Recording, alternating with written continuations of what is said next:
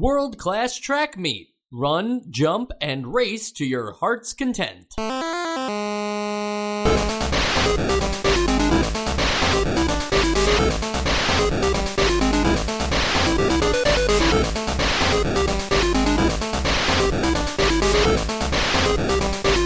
And welcome to Nostalgia, a chronological exploration of every NES game released in North America. I'm Mike. And I'm Sean. And that's all for today. That's it, really. Seriously, we're going to end the podcast right now. Good night. What I mean is that it's just me and Sean today. It's a nice, intimate record because this game, as some of you know, isn't really that important. So others have abandoned us. Yeah, it's basically we're getting a duplicate. Like we accidentally played the same game twice, but it turns out that they just released it twice. Yeah, this one's strange because the person who releases it changes too. Like, to make a long story short here, World Class Track Meet is the way almost everyone who grew up with an NES knows this game. And you know it fairly well because it also got packaged in later on with Super Mario Brothers and Duck Hunt. So a lot of late NES buyers, if you bought it around like 90 or 91, you probably got this as like the sole pack-in game, which is great. I mean, 3 games on one cartridge is pretty cool. But the value. Yeah. Well, I mean, I don't even know what an NES would be going for in 1990. It'd probably come with everything, too. You know, the power pad, the zapper, hopefully not Rob. Stickers, probably. Yeah.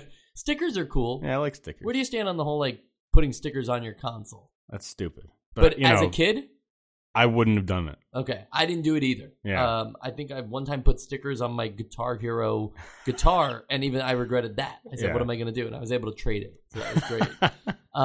To get back to the point, World Class Track Meet is better known as stadium events in the chronologicalness of everything. We've already played stadium events, so you're wrong if you thought this was track and field, now turning into World Class Track Meet. This is stadium events, now being bought out by Nintendo from Bandai. You remember Bandai had the Family Fun Fitness Pad, and Nintendo said, hey, that sounds great. We'd like to buy that and all of your games, and we'll release something called the Power Pad. Yeah. So we know all about the Power Pad. We've talked about, like, at least, you know, we were talking about the old version of this, but it's basically the same thing. Do we want to go through, like, the essential games list for this now? I think we will. One quick thing, though, since we're talking about the Power Pad. Do you know why they called it the Power Pad? To go along with the Power Glove. Power Glove was later. They had plans for the Power Glove. Okay, cool. I think it had a lot to do with that now you're playing with power now you're cooking with gas.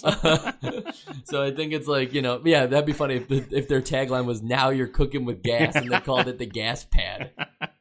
I like that. We will do the essential games list very shortly, but there was just one immediate problem that I had about this thing, and something didn't sit right with me, okay? If 23,000 copies of Stadium Events were allegedly sold before it was, like, taken off the market, right? Mm-hmm. And that's all alleged. We will never know how many. Some people think it's as low as, like, 1,000 copies were actually sold. But even if 23,000 sold, there is a real problem here that some like lesser informed person could have bought the same game twice. They could have already owned Stadium Events, liked it so much, and then said, wow, I like games with pads so much, I'm going to buy World Class Track Meet. And then they find out it's the same game because it literally, outside of a repaint on the title screen, even the way that the like selection for the different modes, they're all placed out the same way using the same text. So it's just a logo swap. Honestly, like the actual circumstance is different, but this happens with me today. Like, just with the fact that, I own a game on some service, like maybe I just bought a Humble Bundle, didn't notice I already owned it, and I buy it again on sale on Steam. Like, this happens to me all the time, right. But with different circumstances surrounding it. So, it's a problem as old as time. And we've touched a lot on the Stadium Events episode about rarity of games and what video games are worth and collecting video games. But I wanted to add to that here because now that World Class Track Meet exists, we should talk about, is there anything actually like worth it of Stadium Events, and the fact that like World Class Track Meet sold millions of copies. So it's kind of weird that just because a game is packaged differently, that it sells for an incredible more amount of money when you're virtually playing the same programmed game. Yeah, I mean, I'm not a collector aside from like some things that I just think look cool, I guess. But you know, if you see a game that's got on PlayStation that's got that green greatest hits, it doesn't quite look as cool, I guess, or obviously it doesn't carry as much market value as the original black. So, I mean, it's just market forces. I don't know. No, it's true. I mean, there's a demand for it because I was, as I was talking about that, I was kind of thinking like, well, I'm kind of talking about collector's editions too, right? Like, why would a collector's edition be worth more than a normal version if you're just playing the same game? Sometimes it's about the packaging more than anything. Yeah. So I don't think when collecting video games, I actually feel like that whole market has very little to do with like love of video games and more to do with just this like obsession of completion. Yeah. You know, you want it. You want the things, especially the things that are in higher demand, like say stadium events, because there's only so many known copies of it. You want them because only so many few people can actually complete the collection because of its availability. Exactly, and it's the same as the conspiracy theory that says that all modern art is just a conspiracy by the mega rich to consolidate all their money. Yeah, that's true. Do they get taxed on that? I have no idea. Yeah, but it's a good way to move funds into art because like I feel like they don't get taxed on that, and then they, I don't know. I'd have to read up some stuff about Sotheby's. I'm not sure. Got it. Yeah, Sotheby's. They're behind this whole thing. The whole shebang. And if we're gonna talk about auctions, we might as well talk about it's over now. But at the time of this record, there are 3 days left on the Nintendo PlayStation auction for Heritage. Heritage auction, put it up like a month or two ago. No one knew what it was going to sell for. You know now if you just look it up, and I'll post it in the show notes here. But right now it's sitting at like $228,000, which is more like upwards of $300,000 after like all the fees and stuff. Yeah. What do you think this thing's going to finally hit? I mean, I'm not sure how auctions mutate over time. I don't know if there's like a huge uptick in the last few minutes. I imagine they would. So if that's I think the that case, happens especially for online auctions though too. I would say maybe it'll hit $500,000. This is a random guess. yeah, and that's what they're all about. Random guesses. First off, for those of you who have no idea what I'm talking about, you're like, you just said two companies. No, I didn't because I never said Sony. Nintendo PlayStation was the like add-on successor to the Super Nintendo that was going to be able to play CDs. And then Sony took their ball and left. Yeah, basically Nintendo was like, no, we're actually cool without CDs. We got this new flash disc format for N64. And Sony's like, what the heck? We'll just make our own. We already have the software set up. So they released the PlayStation instead. One of these was found in the wild and is now at auction. Before anybody yells about this should be preserved, it has been preserved. The BIOS is dumped. There's no games for it, so you don't have to worry. Yeah. What? You don't have to worry about that anymore. I initially guessed like that this would easily be the highest selling video game thing of all time. But that's not much. That's like $100,000, right? I could have sworn there was something that just went for over $1 million. Wasn't there? Or over $1 million? I don't know. I guess I'm just talking out my ass. Yeah, I mean, I'm trying to think, but I can't think of anything that went for over $1 million. I believe like a brand new copy, like a sealed copy of Super Mario Brothers was bought by some like art collector for like $100,000 because they don't get it that like that thing is not necessarily in demand. Yeah. But as time goes on, Super Mario Brothers is going to be like the coveted video game, and to have it completely sealed is worth some kind of art. We don't really know what video game art is right now in like the same way that, when they were doing the Renaissance, they didn't think like, oh, this thing's going to be selling for, billions of what our dollars are currently worth. I must be thinking more about the comic book world because that gets up there. The comic book world right now, yeah, it's like Superman, Action Comics #1, the first appearance of Superman, is close to like 3 million. Okay. Yeah. And I'm pretty sure if another copy of like Detective Comics 27, which is the first appearance of Batman, if that went up for auction now at like a 9.8 or something like that, which would be unheard of, that would easily go over 3 million. And now before we entirely move on from this sidebar, that also sort of raises a question because, with with physical material, you can restore it. Like, I don't know what the process is for the pulp paper that a comic book was written on, but it's very easy to restore it. You can restore it, and you can restore paintings, and you can restore statues, but I don't really know what happens when the chip in a Nintendo game starts to degrade. Like, I know that we have it all digitally preserved, but will these physical boxes mean anything if the actual chip inside is degraded? Yeah, no, it's very true. Does it become like a form of art that it's like the cartridge itself has the logo of the game that used to work, printed more money on it? This was kind of experienced in the early 2000s when and it didn't happen to all NESs, but the pins, the contact pins on the actual console themselves started to decay, and they wouldn't read the games properly, and everybody thought like, oh no, our NESs are broken. But what they figured out is just to insert a new 52 pin to the NES, and that would get the cartridges reading like normal. That's not my NES. But that's what's that? Yeah. Right. It becomes a new NES, but also it's not the same thing, because all you did was change your NES. That's like just saying that you don't have an original Nintendo Entertainment System. It's not changing the cartridge itself. And so I think that's a great question. Yeah. I think it would have to be handled in a weird way, similar to how comic books and art handle it too, where you have a person who detects for restoration. And if like Action Comics #1 comes in at like CGC 9.5, right? And they do some, you can't get a 9.5. You get a 9.6. Sorry about that. They would give it a purple label on the CGC to note that it's restored, and that would bring it down like several $100,000 because of that note that it's been restored. And it also depends on the kind of restoration too. Like, did you take a cover from a different Action Comics #1, or did you just did you press it? Sometimes presses are so good you can't even tell, and they don't get listed on the restored, and then you have to wonder, has mine been restored or has it not?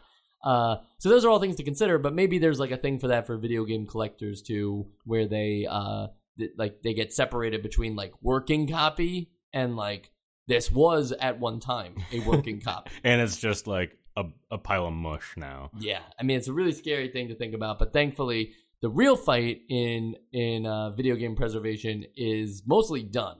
Yeah. A lot of the games that mean something throughout time are readily available for you. It's when it gets to stuff like the business side, where like Nintendo doesn't want anyone to know what happened at their company ever other than the current thing that they're working on. That stuff's all getting lost unless someone preserves it.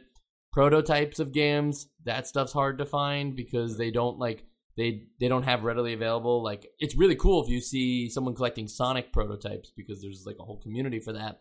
You can play like 6 different prototypes of Sonic the Hedgehog 3. But you have to imagine, as they were making that game, they went through like hundreds of versions, right? Like, they must have had hundreds of working copies with little bug fixes here and there. It's going to be really hard to find all that stuff. Who's that for? I don't know. But the fact that it can easily be preserved for kilobytes means that we should be trying to do that stuff. No one should be worried about, how are we going to play Super Mario Brothers in 2100? Like, someone will find a way.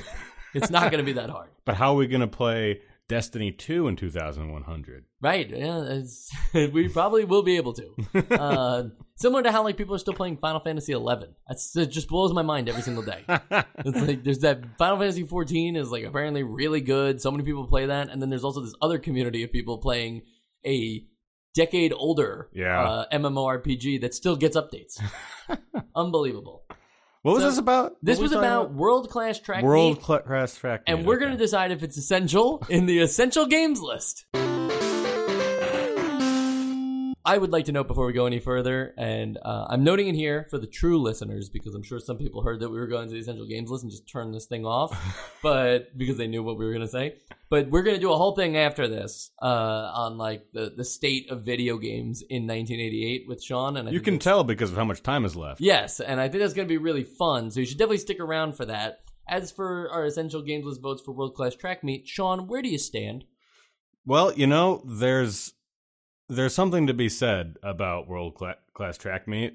It is the same game, so it will get the same score. But it is a cool oddity that you don't really see that anymore, of just the same game under 2 titles. So it's not essential, Mike. All right. I have to double down on this and also say not essential.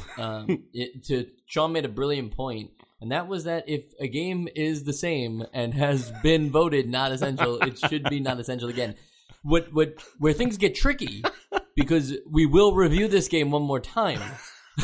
Where things get tricky is that the next one also has Super Mario Brothers and Duck Hunt on it. Two essential games. Oh, okay. So does that one become more essential than either of its counterparts? Is the whole the sum of its parts? I don't know. We'll have to find out in that episode. I think that's pretty close to it. Like, honestly, in the grand scheme of things, it's probably less than 200 episodes away. So even though you think you're far away from the time you will ever hear about World Class Track Meet again, just know that it is always running slightly behind you.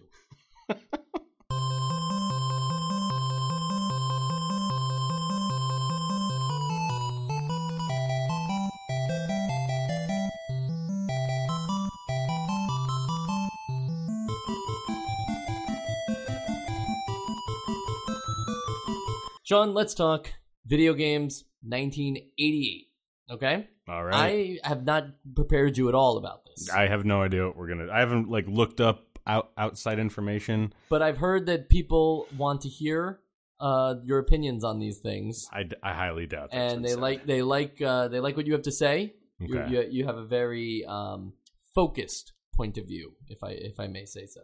Oh, thanks, Mike. So first, I just want to get on the topic of accessories for the NES. Okay.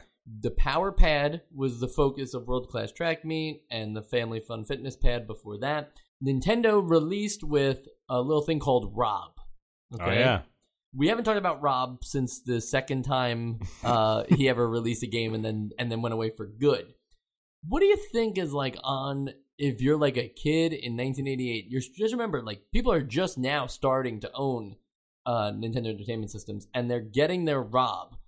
They know that there hasn't been a game out for Rob, or they don't for the last 3 years. Mm-hmm.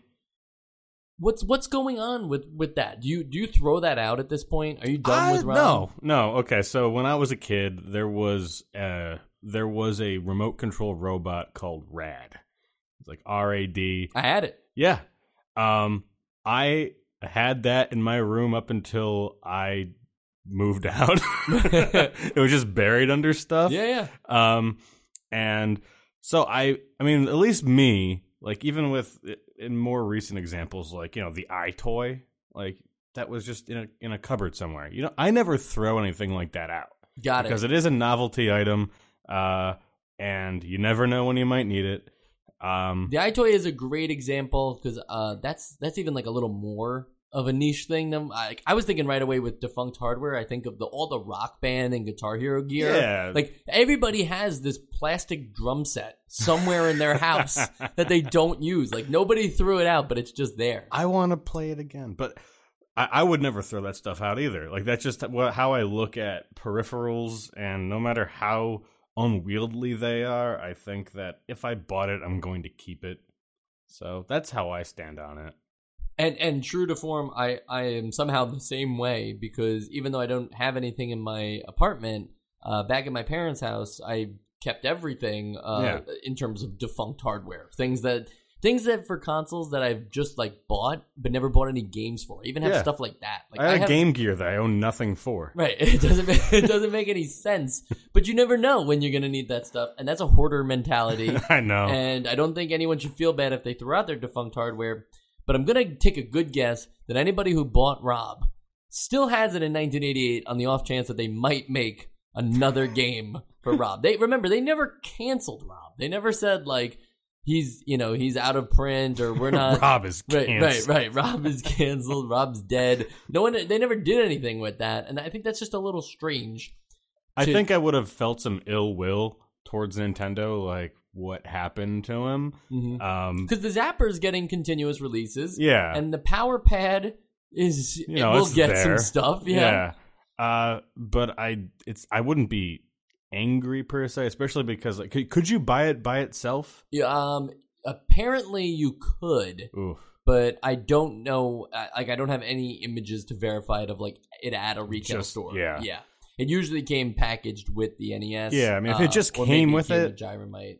I mean, if it just came with it, then I really couldn't feel bad about it. But if I went and I bought it because I thought this is going to be the future of video games, right, I would have some doubts about my judgment, but also be a little more pissed off. And the other accessories to keep in mind right now that are actually useful is something we've referenced on the show before, the NES Advantage. That is a giant like square block that then has an actual joystick and yes. Arcade-like buttons, like the size of a little bit bigger than a quarter, but they feel like a normal arcade press and stuff like that.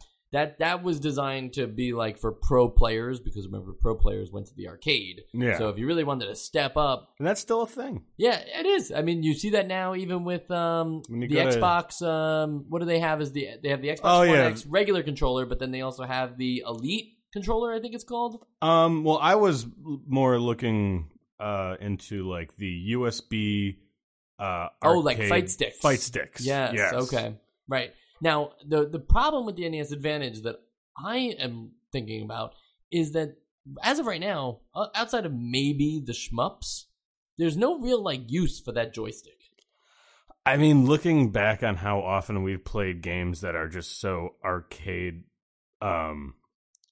that they show their roots in the arcade so heavily, like I imagine that almost any game on the NES feels a bit more comfortable on this thing. But they still only read the same direction that a D-pad reads. It's not like you can... A joystick does have a very different tactile response than as a D-pad. So, I don't know. I think I would maybe enjoy some of these games more if I was using a joystick. Yeah, and I don't know if you play on a traditional NES controller, but that's what I do. And I sometimes I do wish the buttons were bigger. Mm-hmm. So I think that would have been nice too, to have like a full separate arcade feel for each button, as well as having a dedicated hand to your. I just feel like the way that I hold the controller now is very based on the DualShock and the Xbox One controllers. So my index fingers are like arched. I'm showing Sean right now, but you guys know what I'm talking about. Like where the L1 and R1 would be. They're like that, and so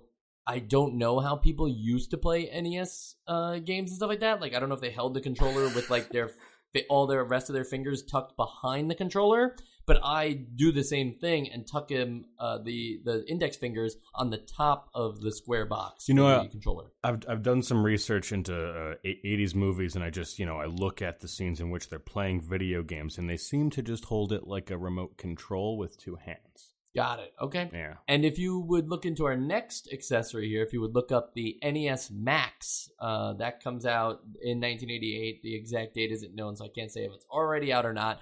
But this takes on the shape of a more familiar controller. But you never really see this in any promotional work or anything. Kind of looks like a mistake. Yeah, kind of looks like a mistake. I actually thought it could be a little more comfortable than the traditional NES controller. It looks like it at least has the attempt at ergonomic design, but it just those curves. If you're looking at it yourself, listener, the curves just look wrong. Because they're too jagged. Is it like they're too blocky?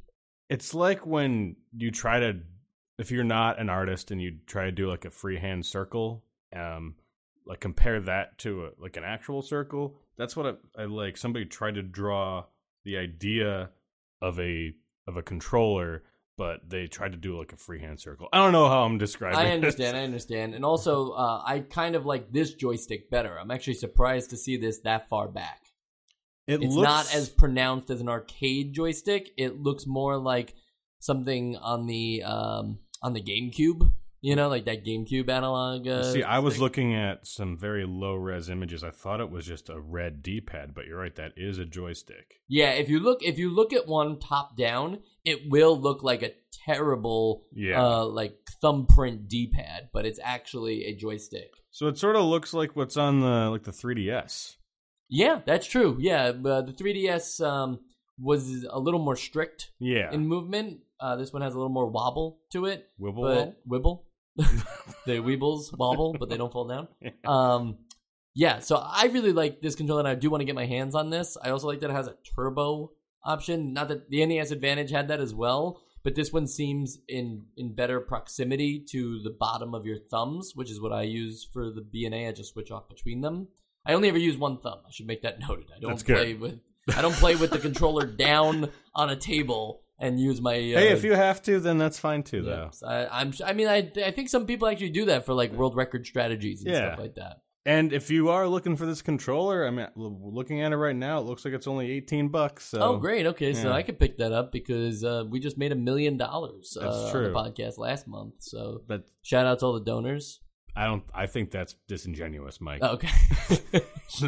That's probably true. We didn't make $1 million. We made $1 billion. We made $1 billion, and basically we've talked to Nintendo. We're going to open up the factories again and print more NESs. We're also going to put up a paywall around the podcast, so see you later. Do we need a paywall if we made $1 billion? We want more money. All right, so that's it for Nintendo for a moment. We'll come back to them. I want to tell you what's going on at the arcade. What's happening? Because I want to know where are our ports? We have gotten a lot of great arcade games, right? Ported over to the NES, but we are missing some really, really good stuff. Okay, we're missing Pac-Man. Okay, true, from 1980. Yeah. Why can't Pac-Man be on the NES at this point? I mean, I've looked at the other home console ports of Pac-Man, and I don't think I want that. Okay. If that's what they're going to do with it, like the Atari 2600 version, I mean, I'm sure it could be done a little bit better on the NES, but I don't know what kind of processing power is going into that Pac-Man. Yeah, okay, I understand. But it is something it's advanced. Yeah, it's so advanced. I don't want to have that experience with Pac-Man. All right, here's the next one. Street Fighter 1. Capcom is very loyal to the NES. That is Why strange. Isn't this getting a port? When did Street Fighter 1 come out? That was 87. Really? Yes. Okay, so we had the Proto Street Fighter. Yes, we did. We still haven't gotten... I mean, it's only been a year. Do we ever get Street Fighter 1? Well, I don't think we ever do. We get don't Street Fighter 2010, I think. So what? You don't know about Street Fighter 2010? I've never heard of it. Oh, okay. It sounds like you're talking about Street Fighter 4. Yeah, I almost don't even want to spoil it for you because it's like one of those things Capcom doesn't want anyone to know about. So when do we get to play that? That we get to play in 1990. Yikes. So we're 2 years away from that. And we'll never see Street Fighter on the NES. So yeah, I don't know. I mean, I think, especially knowing that like maybe they couldn't program the 2-player mode into it, and that was like, well, that's the whole point of having the game is to fight against friends, right? Like that kind of combat system. So maybe they were just they were like, yeah, whatever, we'll figure this out. 2 games that I'm pretty sure we're going to get on the NES, but have not come out yet, but they are out. First one is R-Type, okay, famous shmup series. I think we're going to get that. No, that was Sector Z. Sector Z, and all the Konami shmups. But R-Type is a different one, and I'm pretty sure we get that on the NES. But if we don't, I'll be upset. But well, I guess what I meant to say is that we're getting so many shmup games, you would think that this would just be a natural fit if it's doing well in the arcade. True. I guess I just don't know what their thought process is as to like maybe the idea of expanding to the home market isn't as widely thought of as a good idea for some companies, but like who made R-Type? R-Type is made by Irem. So yeah, they should know better. They should know better. And the official word is that R-Type will not come to the NES. We will not see it. Are we sure? Yes, that's what I have. I've just checked the catalog, and no. Apparently, in like 2015, someone did make a like homebrew R-Type for NES that does work. And honestly, I'll link the video. It looks pretty cool. Okay, so it's got that going on for it. I'm like, that's something. I don't know how realistic it is to the arcade game because I never played that. I played the later R-Types. I never played any of them. Interesting. Okay, R-Type is cool. It's like Contra meets Interesting. Gradius. Okay. Yeah, because the alien thing is much more pronounced. Huh. Okay. And the other game I was going to mention, this one I know comes to the NES in a different way. Sid Meier's Pirates is out, not in the arcades, but on PC. And that's insane. And I can't wait for that one. But it's not here yet. So is that another 1990? I feel like that's late. Yeah. Yeah. Just because of but then that begs the question too, for Sid Meier's Pirates to make it to the NES, but for Street Fighter 1 not to be able to, it's like, who's really trying here? Like, is Capcom really giving us everything they could? I think that I'm more excited for all of these curiosities from the PC than I am from anything that comes from arcades, just because I think that there's a lot more to explore there. So I am really hyped to play Pirates on the NES. The NES, it will come to the NES in 1991. Well, all right, let's get ready. All right. And then there's another console out there. You might have heard of this one. It's called the Sega Master System. I know of it. We don't really talk about it here on the show. Not much is known about the Sega Master System in our world because it was in North America as early as '86, but it just didn't really sell well here. It did a lot better in Europe, and shockingly in Brazil, it did really well. Yeah, I mean, when I was a Super NES guy, and my friend had a Genesis, like that's the only exposure I really had to Sega when I was a kid. And when I learned of the Master System before it, I didn't even know like what games were on it. Like, but when you think of the Master System, I'm just wondering, this is just a test, and it's okay if you don't know. What do you think of when you think of the Master System? I know of no game that is just associated with the Master System. Got it. And that's totally fine because absolutely the games I'm going to list out for you are mostly arcade ports. Yeah. There's nothing here. Was Shadowrun a Master System, or was that Genesis? It might have come out on the Master System, but I think it would be a mess. Like even Sonic the Hedgehog actually did come out on the Master System after the Genesis. Wow. But like there was no real reason for it to exist, and it is a bit of a different game. All right, I was actually referring to the box art for Sega Master System games. They're all the same. They all have that like dot matrix like grid. Hold your horses. No, it's fine. It's fine. Just type in like Sega Master System box art and you'll know what I'm talking about. It's just graph paper and then like a cartoon drawing of a character from the game. Oh, this is gross. I hate it. I don't know why they thought that would be a good idea to make everything look uniform. It actually makes it look more boring. But even forget the box art for a minute. The games that are out, okay, and I'm only doing up to our point in 1988 because I think that's important to think about all the games we played on the NES, and then here are the big hitters on the Master System, and you tell me if Sega has a fighting chance against Nintendo right now. Fantasy Zone, Alex Kidd in Miracle World, Space Harrier, Wonder Boy, Outrun, and Afterburner. No, but, they had Space Harrier. Space Harrier is cool. They had Outrun. Outrun is great. We talked about that almost more in our episodes. So they had a couple, like, cool things, but no, they don't have the library to compete right now. And I think even just being able to list off only 6 that are actually, like, even noteworthy says something about the rest of these games. Exactly. And if it wasn't bad enough for Nintendo having that Master System competition, new competition has just entered Japan, but will never be a threat in North America for them, which is where we focus our news on. But the PC Engine has just come to Japan. That's better known as the TurboGrafx 16. Do you have any familiarity with this console? I've heard of it. I remember when I would read about the different versions across platforms, like I would see PC Engine and just thought that meant it was a PC game. It does. It feels like that, right? Yeah. But I guess not. I also have heard of TurboGrafx, but I know nothing about it. So the cheeky part about the PC Engine, there's nothing misleading there.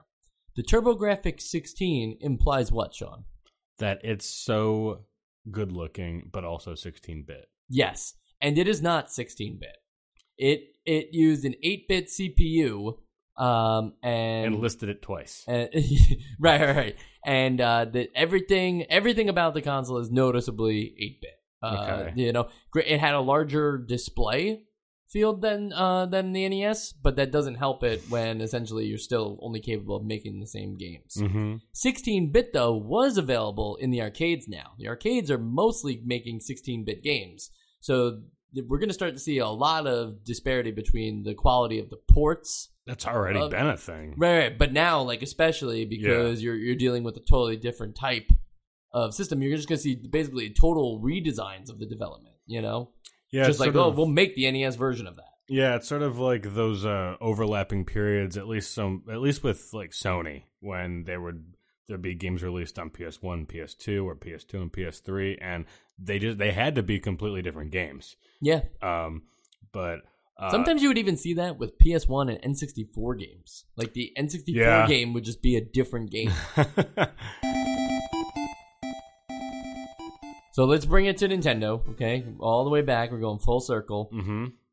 Zelda 2, Castlevania 2, Final Fantasy, and Dragon Warrior, or as it's known in Japan, Dragon Quest, are all out in Japan at this point in 1988. Do you think that, like, I feel like Zelda 2 is something that Americans are very aware about, like that being out in Japan, and they probably are hearing about it in different like trade magazines if you're into the video game scene. But do you think anyone actually has an appetite for Final Fantasy or Dragon Quest at this time? I don't think so, at least in North America. Right, that's what we're talking about. Yeah, I don't think that the idea of a JRPG is really in anybody's head right now. Right, and if you are into RPGs, you just you're playing computer games, like completely. There's nothing on NES that's come close to being an RPG in the way that a computer game has been. Yeah, I imagine like at least Ultima is out right now. Ultima's out, yep. Mm-hmm. I think actually the first 3 Ultimas might be out right now. So that's what you're thinking of, and what Final Fantasy is going to supply is not even an RPG in that regard. So this is a completely new genre that we haven't seen yet, for all intents and purposes. So I don't think anyone's really thinking about it. Yeah, and keeping in mind, too, that even though those were the games I listed, there's some other notable ones, too, like Super Mario Brothers 2, which we just will never get. That's out in Japan, too. So it just kind of makes you think, like, is Nintendo being too precious with the system right now? Are they based on what we're looking at in terms of what's been released so far in 1988, knowing that these games do exist, do you think it's more of a localization problem that they have to translate these games and they're figuring that out? Or do you think that they're just saying for control of the quality of the product, if Zelda 2 gets released, Zelda 1 stops selling? I think that with their curation, especially time period, we only had a crash however many years ago. Right. It was 83, so 5 years ago. And so I can understand why they would be precious with it. Obviously, some garbage games have made it through this system, so it's not perfect.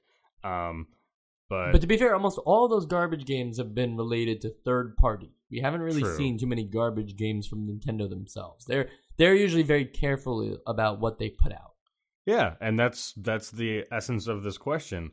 And I think that because you just look at the difference between the NES and its competition right now, that it's night and day. And I think that has to do with, first party development and also curation of what else gets on the system and what it moves over to its secondary markets like North America. All right. And as we continue to do our chronological exploration of the Nintendo Entertainment System, what are you looking forward to on the NES that we haven't seen yet? Not game wise, but like maybe it's a game mechanic or a type of genre or a like something that you've already played that you want more of, something like that. I think of something like Rygar for me. Like I really like that, and I kind of want something that does that again but better. Well, we just said Final Fantasy. I'm itching to try that out because I actually have only played maybe an hour of it on the PlayStation port. Okay. But beyond that, I have to go back to something like Right on Bungling Bay. I want weird experiments again instead of like very tightly controlled genre affairs. So that's why I'm looking forward to Pirates. I want to see more stuff that you can do on this system. Yeah, there seemed to be a period in mid-'87 where we were getting a lot of and it was mostly coming from third-party developers that were willing to take a chance on, single development teams that were bringing out games like Raid on Bungling Bay or Spelunker, or even Jaws. Even though we weren't a big fan of that game, right? I think now we're kind of seeing because the console is becoming more mainstream and it's selling a lot more units. You're seeing, well, this worked and sold really well. It's so consolidating. How do we make this? I think the weird thing to that, and I put this on my list of things I'm looking forward to next, is if people are paying attention to what's selling well, right? We're seeing a lot of shmups, and maybe that's because they're easy to program, but also because they're selling well and they're dominant in the arcade. Why aren't we seeing anything that tries to mimic Super Mario Brothers on an effective scale? On like a game that plays just as good as Super Mario Brothers, but isn't Super Mario Brothers? I think that a lot of developers, and again, I'm not a game developer, so I don't know. A lot of developers are trying to do Mario with this or Mario plus that, and that's what happens. When you do that, you get Karnov, and right. And while it's definitely doesn't have the same feel like the successful ones, like Mega Man, I guess you can say like has lineages with Mario as well. So I mean that is something that was built off the back of the standard. Right. Okay. That's a good point. I didn't consider a game like Mega Man being in the Super Mario Brothers world. Not Super Mario World. Mega Man in Super Mario World. And the last thing I'm looking forward to, I'm just looking forward to what can dethrone our current shmup king and be the next shmup king. Like, it's funny that this genre that I feel like I had no attachments to before, I'm now thinking like, have we seen the peak? Or can it really get better on one console? Like, obviously, if I go play some games from some shmups from like the Super Nintendo or the PS1 or Sega Saturn, like those games are gonna blow these NES ones probably away. But I feel like on this console, we still are seeing some progressive movements on these genres that we think are done. That being said, they will have to move mountains to get me to think that more can be done with the shmups on this system. And I know there's still years to go, but I will be surprised if we find one better. So my last question then, are you worried that we're eventually going to regret doing this podcast as we enter a unclear fog of the same over and over again? Do you think that will happen? I think we'll find a way to keep it interesting. I mean, how many games have we played so far? Like 150? We have not played 150. I wish. I'm pretty sure we've played 115 or something. Okay. Like it won't let me check right now. My Finder is dead. So that's not good. We do find a way to talk about interesting things in games that we feel like we've already played, and maybe the volume that we have to look forward to of samey games like that's it's disconcerting, but I still think it holds value. I think we'll be able to talk about it. As everyone who's been shouting at me as a listener probably knows right now, we are on episode 112, so we have played 112 video games. Unless you count World Class Track Meet and Stadium Events as the same game, in which case we've only played 111 unique games.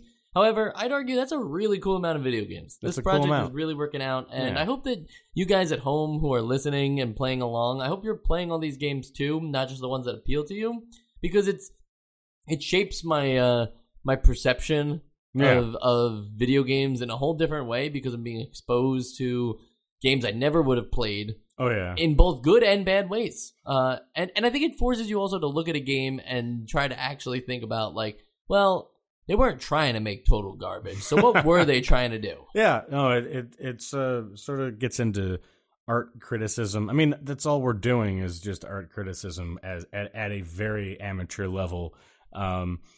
But what is that game? It was one of the early episodes when we were still trying to like decide, but describe to the listener what we were doing.